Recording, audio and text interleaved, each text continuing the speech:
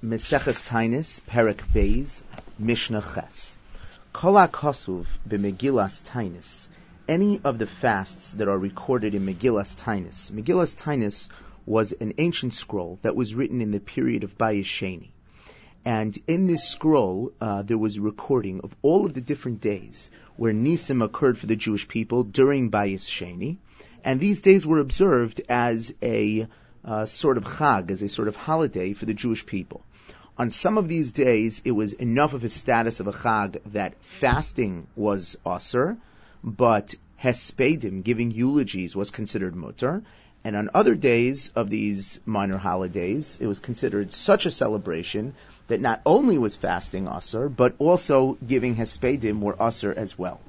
So the Mishnah begins, Kol HaKosuv b'Megillas Taanis de lo lemispad, any chag that is recorded in Megillas Taanis, where it is considered prohibited to go ahead and give a hesped, a eulogy, on that particular day, lifanav asur, the day before that day, it is prohibited. Now the Mishnah is talking about fasting. The day before that day, it is asur to fast, because we're concerned that you might end up doing so on the day afterwards as well. But but the day after the chag, Taanis is permitted.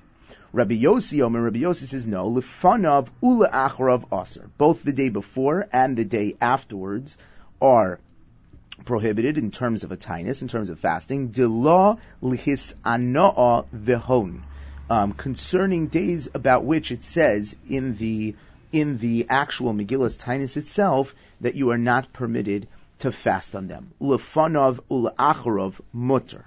Then both before and after the fasting itself is considered permissible. Rabbi Yossi says, Lefanav asur, le'acharav mutter. Then before them the fasting is asur, but afterwards the Taanis would be mutter. Says the next Mishnah, Mishnah Tes, Ein gozrin Taanis ala tzibur batchila b'chamishi. The Mishnayos in Perek Aleph discussed a series of different tanios that were instituted when there was a situation with regards to a drought from adequate rain. And this Mishnah says whenever we initiate that system of Monday, Thursday, Monday, that alternating fasts throughout the weeks, that is never commenced on a Thursday. Why? Shelo lahafkia hasha'arim, so that we don't cause a elevation in the market price of food.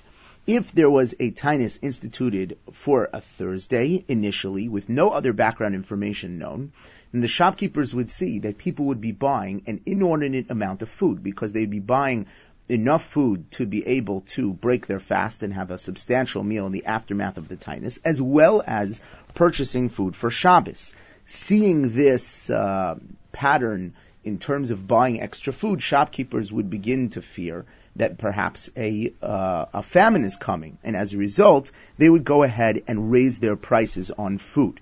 In order to mitigate that possibility, we don't initiate these tanios on a Thursday, but rather ela shalosh tanios arishonos. But the first three tanios have to be sheni v'chamishi v'sheni, have to be Monday, Thursday, and Monday. And since the first fast would be Monday, people would buy a little bit of extra food for Monday. When they came again and would purchase extra food on Thursday for breaking the fast of Thursday and Shabbos, now already the shopkeepers would know the context of this situation, and as a result, they would not go ahead and raise their prices.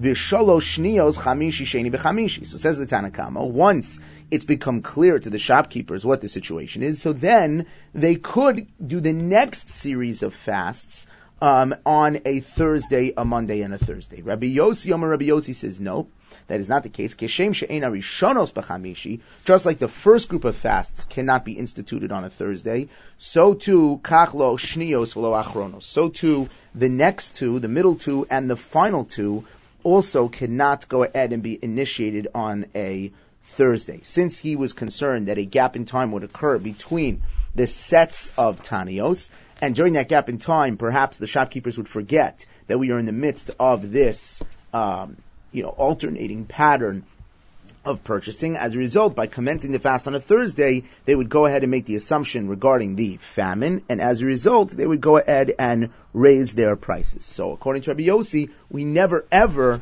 end up beginning a fast on a Thursday. And the halacha, the Rishonim say, does follow the opinion of Rabbi Yossi.